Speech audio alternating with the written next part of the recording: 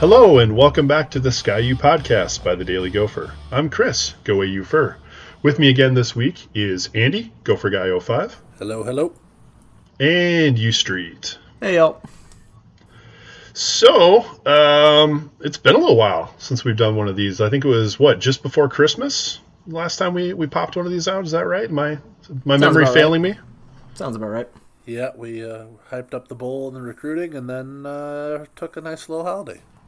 Hey, holidays are important. If you, dear listeners, have not taken your holiday, what's wrong with you? And go take one. But we're back. We've got some good stuff to talk about, some frustrating stuff to talk about. So let's just lead with frustration because that's what gets the clicks. So I basically stopped paying attention to Twitter at halftime of the women's game when Minnesota was up by 8 over Iowa, and this was pleasing to me.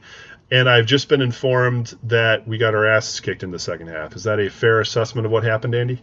Yeah, that would be a fair assessment. The rose has come off of the Gopher women's basketball team bloom, and I think the rose has come off the bloom. But the entire rose is now shriveling up and dying in a heap on the ground. Let's put it that way. Well, Andy also mixes metaphors way better than the Gophers play defense. Yeah. Remember last year when Marlene Stallings was coaching and this team couldn't play defense, and then all of a sudden this team could kind of play defense? It's pretty much because they were playing the Little Sisters of the Poor, because now that we're in the Big Ten season, lo and behold, they can't play defense again. Yeah, the Gophers lost tonight to Iowa, 81-63. Iowa shot 69% in the second half. The only reason the Gophers were up 8 at halftime is they'd forced 14 Iowa turnovers and only had 3 of their own in the first half, and had outscored Iowa 18-0 on points over alpha turnovers in the first half. Needless to say, Iowa made halftime adjustments, and the Gophers did not really do that because the Gophers couldn't hit the broadside of a barn, and they got really, really frustrated and took bad shots, and then Iowa just got so many easy buckets in transition it wasn't even funny. So, lo and behold, that's what's happened to the Gophers a couple of times here. That's a very similar description to the Michigan State game. That's a very similar description to the Michigan game. Gophers, like I said, they started out with the 12-0, the third best record in school history.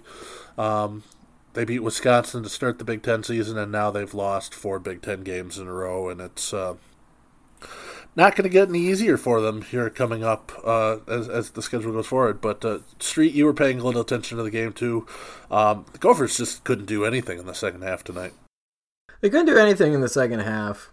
On top of it, they are in desperate need of the return of Godiva Hubbard, which I don't think is going to happen anytime soon. At this point, it's probably the case that they'll be shooting for a medical redshirt for her. And part of the reason why they desperately need a third perimeter scorer is currently Destiny Pitts, their actual best player. Regardless of the fact that Kenesha Bell is getting more honors, Pitts makes this offense go, is shooting something like, 7 for 37 from behind the arc in Big Ten play? 7 for 39 in Big Ten play. Yeah, so sub 25% from the three-point line, and she also shoots a lot of them. That's a key part of the offense. So you're not getting anything from her from three-point land. Kenesha Bell was 9 for 20 tonight, but tends to score very inefficiently, so she's a big volume scorer. Sometimes that's fine. It's definitely fine when the other players in your team are efficiently scoring, which is not true against Iowa tonight and hasn't been true for most of the Big Ten play. But there's no actual real third scorer on their team. Tai Bello will get another double-double as she did tonight. She's turned in a really fantastic senior season. Annalise Lamke has played substantially better than we expected. But neither one of those players are an outside scorer, so you can cramp the post, but on top of it, they're not going to be players that get their own offense. That's what the Gophers are desperately missing. The other bit, and this also will carry over into the men, when we're talking about the men's team, is that so much of the struggles for this team is players who are good just not executing in a way that they should be executing. Destiny Pitts is a fantastic basketball player. She's going through a dreadful slump right now. Until she stops going through a dreadful slump, it will be difficult to see the Gophers winning games against teams they shouldn't win. And that's frustrating. Well, it's not even the teams they shouldn't win. It's the teams they should win. This team lost at home to an Illinois team that had lost 29 straight Big Ten games.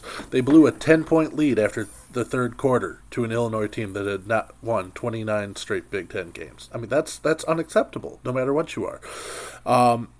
As you said, it's basically Pell and Pitts, and they have no other real options. Lamke occasionally has a good game on offense, but she's a huge defensive liability. She had 4 fouls tonight, and she couldn't guard anybody in the post for Iowa. Any quick post player just is schooling her down low. And they have no other real backups other than her in the post. I mean, Irene Garado-Perez and Palma Capozzi tried, but they're basically the women's version of Bakari Kanate and Gaston Jeju. So, I mean, they really don't give too much support there. And as we said, a lot of this blame goes back to Marlene Stallings and the way she recruited and the way she tried to get some players and things like that. So, it's not all in Lindsay Whalen's head at all. But, this team, like I said, they started out 12-0, and everybody was all excited. They got up to 12th in the country. They've now lost 4 Big Ten games in a row. And unless they can figure out some way to right the ship, there's a very good possibility if this team can't figure it out, they won't make the NCAA tournament, which is just, mind-boggling 3 weeks ago. Yeah, so I think that's the big takeaway for me is that it's, Stallings really did dig him in a hole. They outperformed, and now we get to see if they're able to, claw to something that kind of matches to what the beginning of the season was. I guess I don't think any of us are especially stressed out about this or upset. It's more just, disappointing and frustrating because, this team clearly has the ability to be better. I don't think the early season wins were a mirage. I don't think it's entirely about suddenly being in the Big Ten, although obviously the step up in competition isn't helping. But I'm interested to see if Whalen and her staff can help this team grow a little bit and then start to pick up some of the wins that are still available on their schedule. I'm not going to be calling for anyone's head if they don't, but it'd be nice. It'd be nice if they could make some improvements. And I mean, on the other hand, maybe they're just too one-dimensional. Maybe with Pitts not shooting well and not enough post presence, that's just simply how you beat this team. You just outmuscle them in the post and hope they can't outshoot you from deep. And if that's the case, then I don't know. There's a lot that the coaches can do. Given the lovely segue there to the men's team, which put up a fantastic second half performance against a Rutgers team after losing to Maryland in a similarly catastrophic defensive effort, most of the questions about coaching are at a base level. If the coach puts the players in the position to succeed, that's the only thing a coach can do. There's a recruiting aspect, which you touched on with Marlene Stallings, but apart from the general management structure of being, in essence, the CEO of the team or whatever, at a college level, a coach can only put players in position to succeed. The players have to succeed. It is not Lindsay Whalen's fault that Destiny Pitts currently cannot hit the broadside of a barn. That makes sense to me, but have you considered the fact that if Lindsay Whalen were to, I don't know, start wearing a jacket that she could throw into the crowd, that might somehow help Destiny Pitts out of her slump? I think that we don't know. I mean, obviously, if she's not gesticulating wildly and screaming at her player, she's not coaching hard. So I assume that's a reason we should, get rid of her now and see what Fred Hoiberg's up to. No. One last thing, and then we'll move to the men for sure. But looking at the schedule ahead, they need to get things figured out. They had 2 Wisconsin to play them for the second time in Madison Thursday night. Now that Wisconsin team is the Gophers' only Big Ten win this far, but they didn't play great in that game either. They struggled for most of the game, but because they are significantly better than this Wisconsin team, they grinded out a win at home. But, it's a whole nother thing playing in the Kohl Center in front of 800 people. But if there are 800 people in the Kohl Center for that game, I will buy you a beer.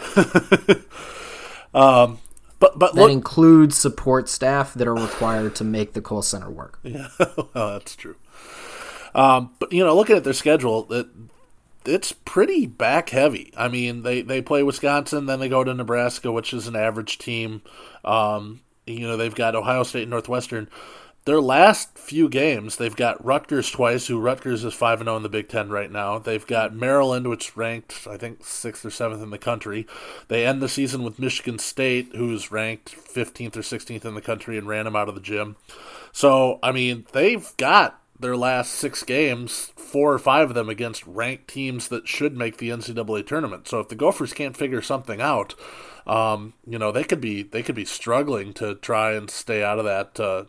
As much as we want to say it, they could be struggling to even stay out of that play-in Wednesday night game for the Big Ten tournament if they can't figure some things out. So there's still plenty of time, but yeah, the trend has definitely not been upward. Unlike the men, who at least got a decent win against Rutgers last Saturday. Is any win over Rutgers something that we can call decent? Well, yes, in the same way that not stepping in dog feces is always a decent move. That's such a low bar. Well, it is Rutgers. Oh, my God. Well, and I guess I don't know that we can bitch too much because we did lose to Rutgers already once. That was sad. Let us never lose to Rutgers ever again. Absolutely. The big difference between the Rutgers game and the Maryland game are the following 2 things. 20 for 25, 10 for 24. 20 for 25 is what the Gophers shot from the free throw line. 10 of 24 is what they shot from behind the 3-point line. And if we're being real honest, that should be probably 10 of 23, since we should not count the Brady Rudrod, less than a minute to go, shoot it from 27 feet, why not? 3-pointer. The Gophers in the second half of the Rutgers game played for about 7 minutes their absolute best basketball. And yes, it is Rutgers, who is not a particularly good team, though it is a team that beat Ohio State the game before, which tells you a couple of things. 1, the Big Ten's weird. 2, on any given night, there's enough talent on the other team to do something. The reason why it was so good is the same thing that people complained about Pitino in his zone offense all year. The Gophers just hit shots. Dupree McBrayer was 4 for 6 from behind the arc. Gabe Kalsher was 3 for 7, but was getting good looks. Isaiah Washington was 2 of 2 from the 3-point line. Isaiah Washington, who incidentally had his best game of the year, probably the best game he's had in his career, and also got a Bobby Orr. Got a goal, and assist, and got thrown out of the game for fighting. Nice.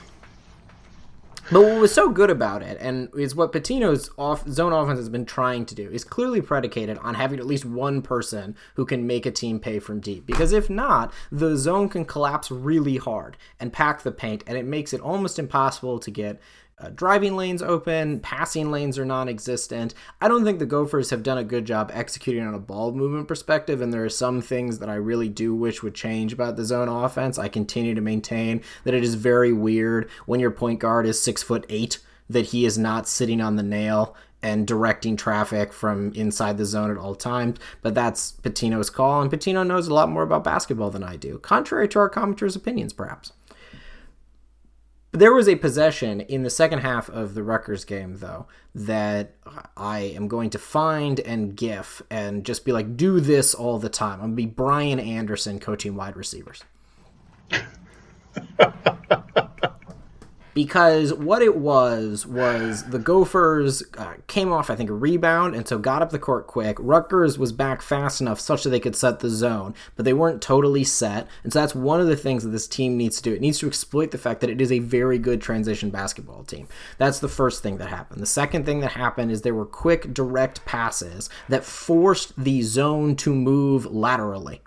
And then immediate ball reversal, which opened up a driving lane and a passing lane. The driving lane was taken to throw a pass to the short corner, And then that was spun around to a wide-open Gabe Kalsher who nailed a three-point shot down. It was a perfect zone offense possession. And almost relatively shortly thereafter, Rutgers sort of pulled itself out of the zone because the Gophers were able to break it down. That's the kind of thing that this team is capable of doing. The players have not executed it well for most of the year. And one of the hopes is that the Rutgers game was a way that they may have exercised some of those demons against the zone. So that was fantastic. Also, they are still in a situation where of the 5 games that they were going to play, starting with Wisconsin, we expected a split, Wisconsin and Maryland. I don't necessarily think people expected the split that they got, winning at the Kohl Center, losing to Maryland at home. But then the next 3 games were expected to be wins. They won the first one. They need to win the next 2. If so, if that ends up occurring, they're going to be 5-2 in Big Ten play, which is an excellent start. They need to run through the next 5 games, probably a similar 4-1, 3-2 situation. Definitely no worse than 3-2, because the back half of the schedule is murder. At the same time, 10 wins in Big Ten play probably still gets them into the tournament. So they're shooting for 10, hopeful for more. So I think if we looking ahead, one of the things that's exciting to watch about the basketball team is to watch this basketball team actually play well. And the final thing that I would say is Amir Coffey can continue to do highlight reel dunks for the rest of the season, and I'm super here for it. Andy, any big thoughts for you on the men? No, I mean, yeah, I think, as Street said, when this team is on, they're really, really good. They just, for whatever reason, whether it's mentally or things like that, can get into lapses where they're just playing absolutely poorly. But yeah, the next 2 at Illinois is an absolute must-win. At home against Penn State is an absolute must-win. And then you get to the part of the schedule where it gets a little bit dicier. But, Coffey, we've seen bits and pieces this year where he's been playing out of his mind. Jordan Murphy now is the 4th best rebounder in Big Ten history, and he'll be 2nd by the time the season's over. Looking at the numbers, I don't think there's any way he can catch first unless he starts averaging about 22 rebounds a game, but he's not that good.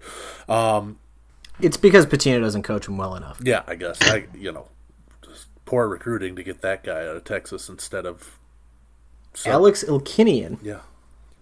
Or Ilikanen. That dude left, right? Yes, he did. He is no longer with the Badgers because he couldn't even crack that forward lineup, which tells you just how poorly he was. But yeah, I mean, now we get to the point where you try and avoid a really bad loss. And because it's Minnesota, unfortunately, there's probably one somewhere on the schedule still. But if you can win the games you need to win, if you can split the games you need to split, and even steal 1 or 2 that you shouldn't win, yeah, there's no reason why this team can't roll into the NCAA tournament as a 7, 8, 9 seed. And they're, again, as we've seen, if they're on, this is a dangerous team that can make some noise. If they're off, they'll be one and done. They are really bad. Yeah. They are really bad when they are off. I'm still just, I'm willing to just kind of ride the Wisconsin win for a while. That's where I'm at in life. I'm a small, petty individual who takes joy in the pain of my rivals. Football things have actually been happening, which is interesting. I'm not used to football things happening now, but apparently we're in this world where our assistant coaches are desirable for other teams and thus are offered opportunities with money and things like that. Andy, do you want to walk us through some of what's been going on with the coaches? Yeah, coaching turnovers in full effect for PJ Fleck and his assistants, which, last year the Gophers lost a couple assistants and replaced them, and lo and behold, 2 of the guys that the Gophers brought in to replace assistant coaches that left after last year have now gone. Marcus West, who is the defensive line coach, he is departed back to Charlotte, where he'll be the defensive coordinator for the guy who was his defensive coordinator back when he worked at Austin Peay a couple years ago. And the Gophers hired a new defensive line coach, Jim Panagos, who was at Temple the last couple of years, and was going to go with Jeff Collins to Georgia Tech, ironically, and was basically on Georgia Tech's quote-unquote payroll for a week before P.J. Fleck decided to poach him. So he's now going to be the Gophers defensive line coach. He's got the Joe Rossi connection. He worked with Rossi at Rutgers 2011, 2012. Was two-time up for the Broyles Award, which is the nation's top assistant coach, in 2017 when he was with Temple, and in 2009 he was Football Scoop's National Defensive Line Coach of the Year when he was with Central Florida. So I think that's a pretty good hire there, and somebody who can step in and make a difference right away in the Gophers' defensive line. And additionally, we found out today that Jamil Aday, Gophers' secondary coach, who came in to replace I'm forgetting his name. Mo Lindquist. There you go, Mo, who went to Texas A&M. He is going to leave the Gophers to go back to West Virginia and be their cornerbacks coach. Aday is a West Virginia grad, so he's heading home. But as we were talking about a little bit, means the Gopher secondary will have their third different coach in 3 seasons, which will be interesting. And as we'll get into in a few minutes about recruiting and things like that, Aday was also the main recruiter out in Las Vegas, and the Gophers were making inroads in Desert Pines High School out in Las Vegas. And it'll be interesting to see how that all changes with Aday now heading off to Morgantown. Do you guys have any concern about the turnover? I know I personally don't, but I'm interested to hear if you guys are in any way concerned about the coaching turnover over the last 2 years. Yeah, if the coaches they replace suck, then I'll have concerns about it. The football, in some level, you don't want that much continuity. You want some continuity, of course, but if you have continuity forever, one of two things is occurring. Either you have Bud Foster on your staff, who I think in order to get out of Blacksburg, it's required that you say some weird incantation because he's not moving. Or you have Brian Anderson. I mean, yeah, pretty much. I mean, that's the Jerry Kill era definitely showed some of the downsides of continuity.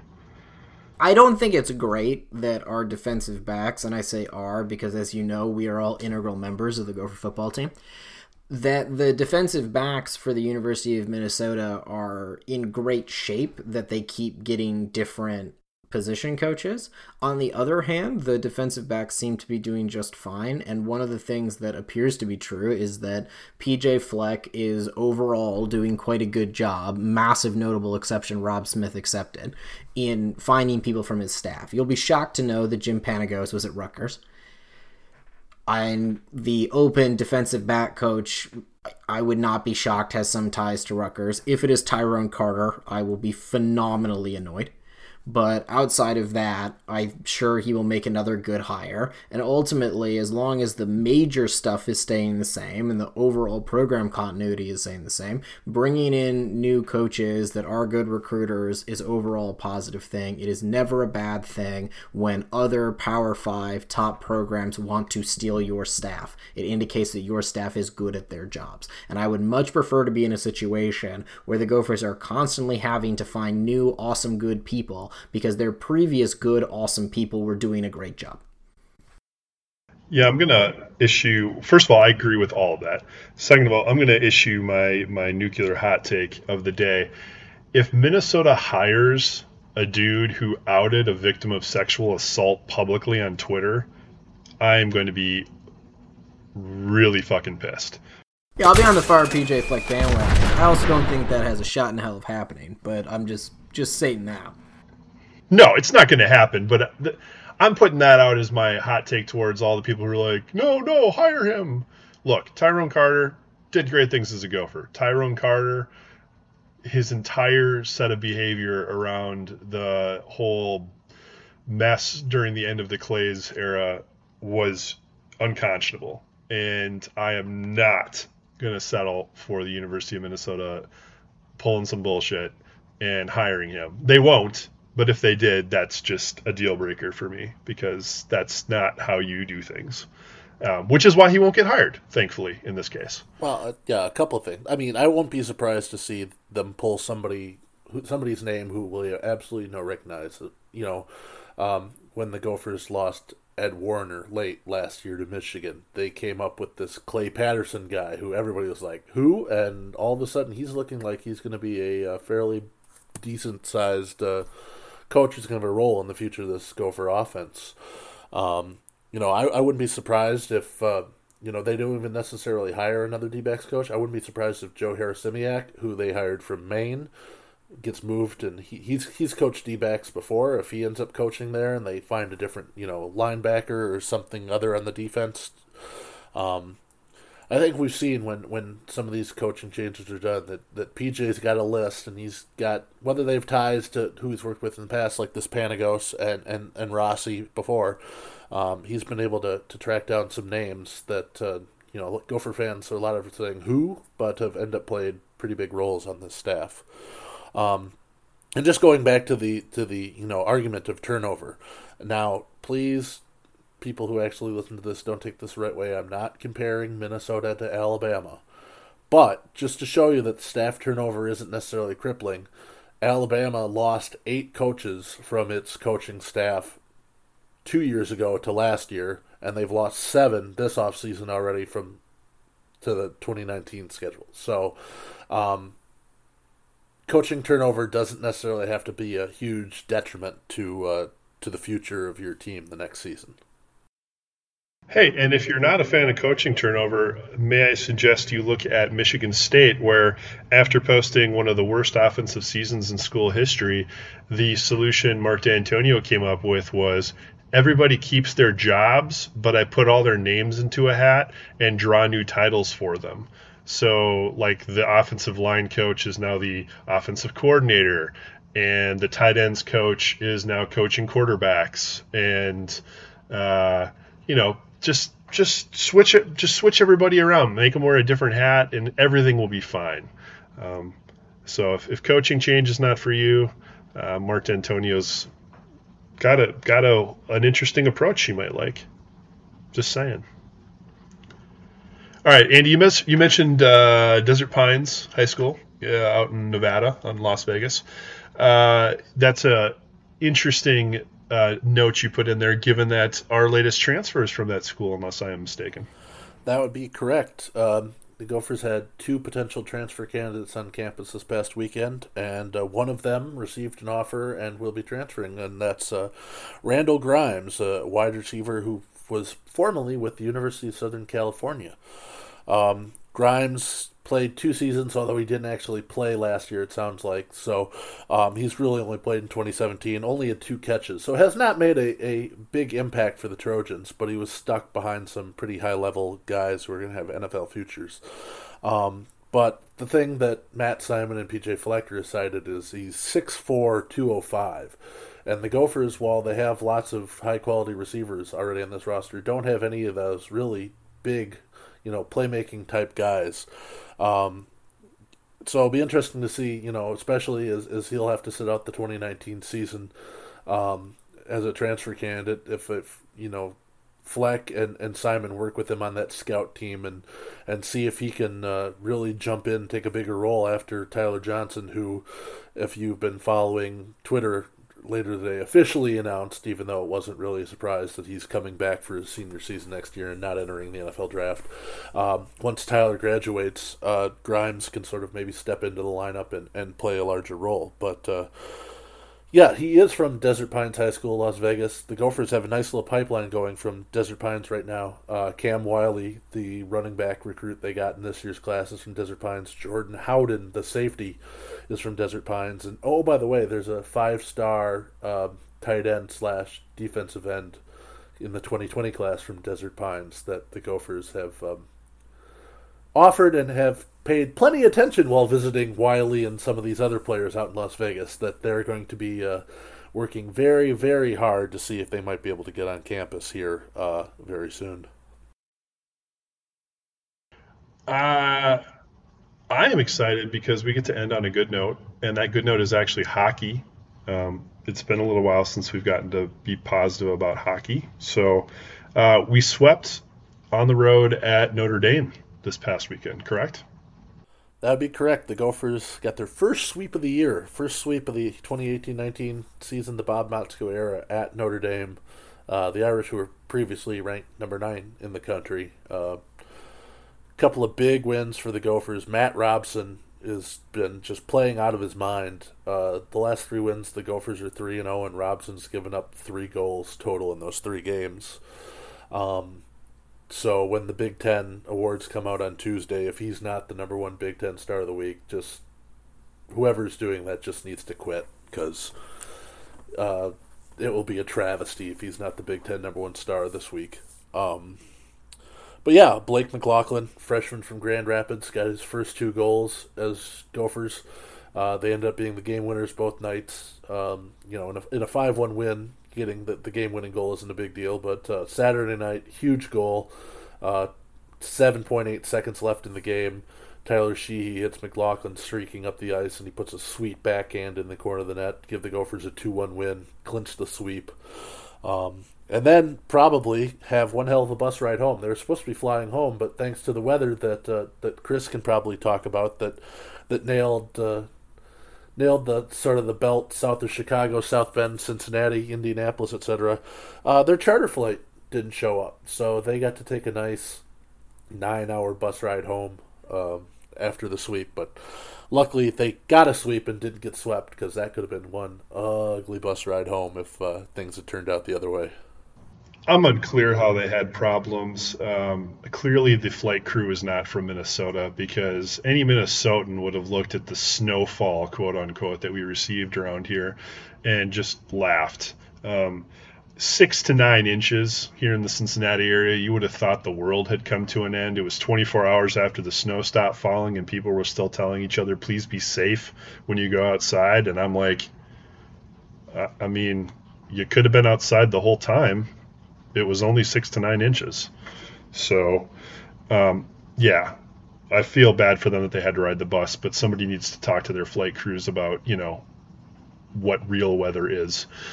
Or perhaps more accurately, the South Bend airport needs to invest in a, plow of some kind. So what, besides Robson being really good, what was different for the team offensively? Because obviously putting pucks in the net has been kind of a problem for a while now. What was the big change? Anything in particular? It's tough to tell. The offense was there and then it wasn't. They only did score 2 goals on Saturday night, so it's not like the offense was banging down the door. But yeah, their 5 goals Friday night. They went to the net. They didn't play quote unquote pretty hockey like they do sometimes. They went and got nice passes from behind the net. They scored their goals right in front of the goalie and did what they needed to do to find the seams and find the creases, rather than trying to make too many pretty passes and too many pretty plays. And that's going to be the secret of this team. They need to, whether it means getting gritty or whether it means just trying to hit some good quality passes rather than some fancy passes, getting things open. This team is now 7-1, where they scored 3 or more goals during the season. So if they can get to that magic 3 number, things are looking really good for them, because Matt Robson's been great in goal. Eric Schehorn in the times he's gotten some actions have been pretty good. They just need to find a way to get to that magic 3, and it's just going to take some grinding in front and trying not to make the prettiest pass and trying not to make the extra pass. Going back to the series against Penn State the weekend before, Friday night when they lost to the Nittany Lions, that was part of the problem, is they kept trying to make the extra pretty pass when it's like, shoot the damn puck on net. There were a couple times where their guys had wide open looks, but instead of putting the puck on net and trying to get a rebound, they tried making one more pretty pass that was then stolen and taken the other way and things like that. So they just got to get out of their heads and get into the mindset of, put the puck on net and good things will happen, hopefully. And, hopefully this is a turning point to their season. They're in second place in the Big Ten right now at the exact halfway point. They had to East Lansing and Michigan State. Michigan State's in dead last right now in the Big Ten. So this is, you're not going to say any road series in the Big Ten is a must sweep, but if you can get 4, even 5 points out of this weekend, You'll be sitting pretty by the time you have to take trips back to Columbus later in the year, and you've still got to play Michigan again. You still got to play Notre Dame again. So you got to take the points where you can get them. But this team is definitely on the upswing from where they were a couple weekends ago. But they got a lot of work to do. Their 2 bad losses to St. Lawrence and to Ferris State at home are pairwise killers right now. If they'd won both those games, they'd be 13th in the pairwise right now instead of 24th where they are. So they got a lot of work to do, and it still may take winning the Big Ten to make the NCAA tournament. But hopefully, if they can continue to play like they did this weekend, that won't be nearly as arduous a task.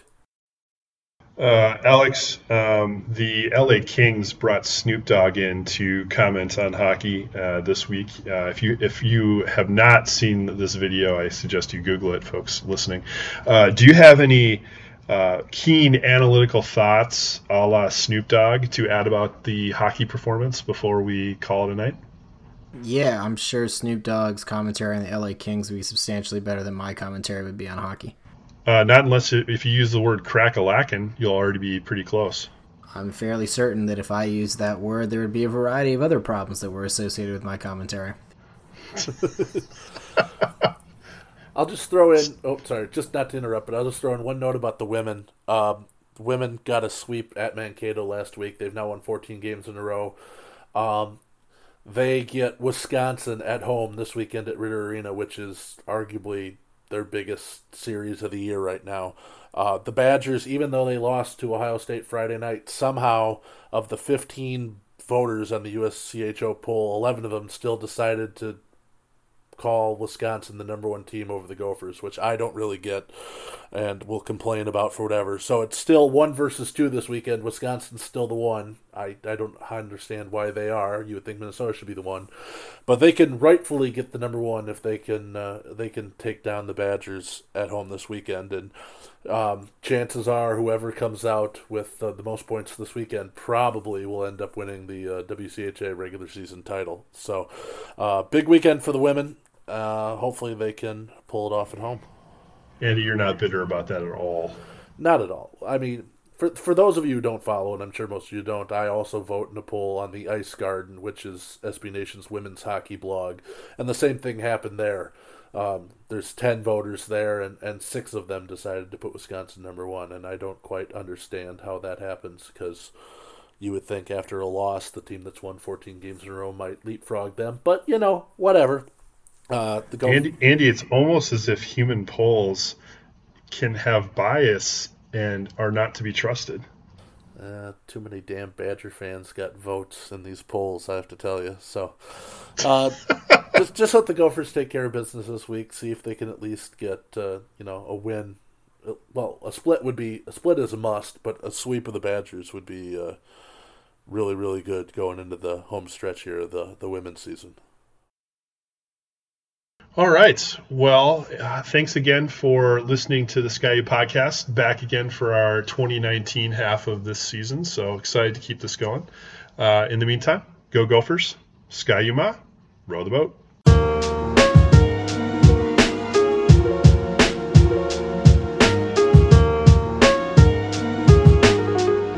Go Gophers, row the boat.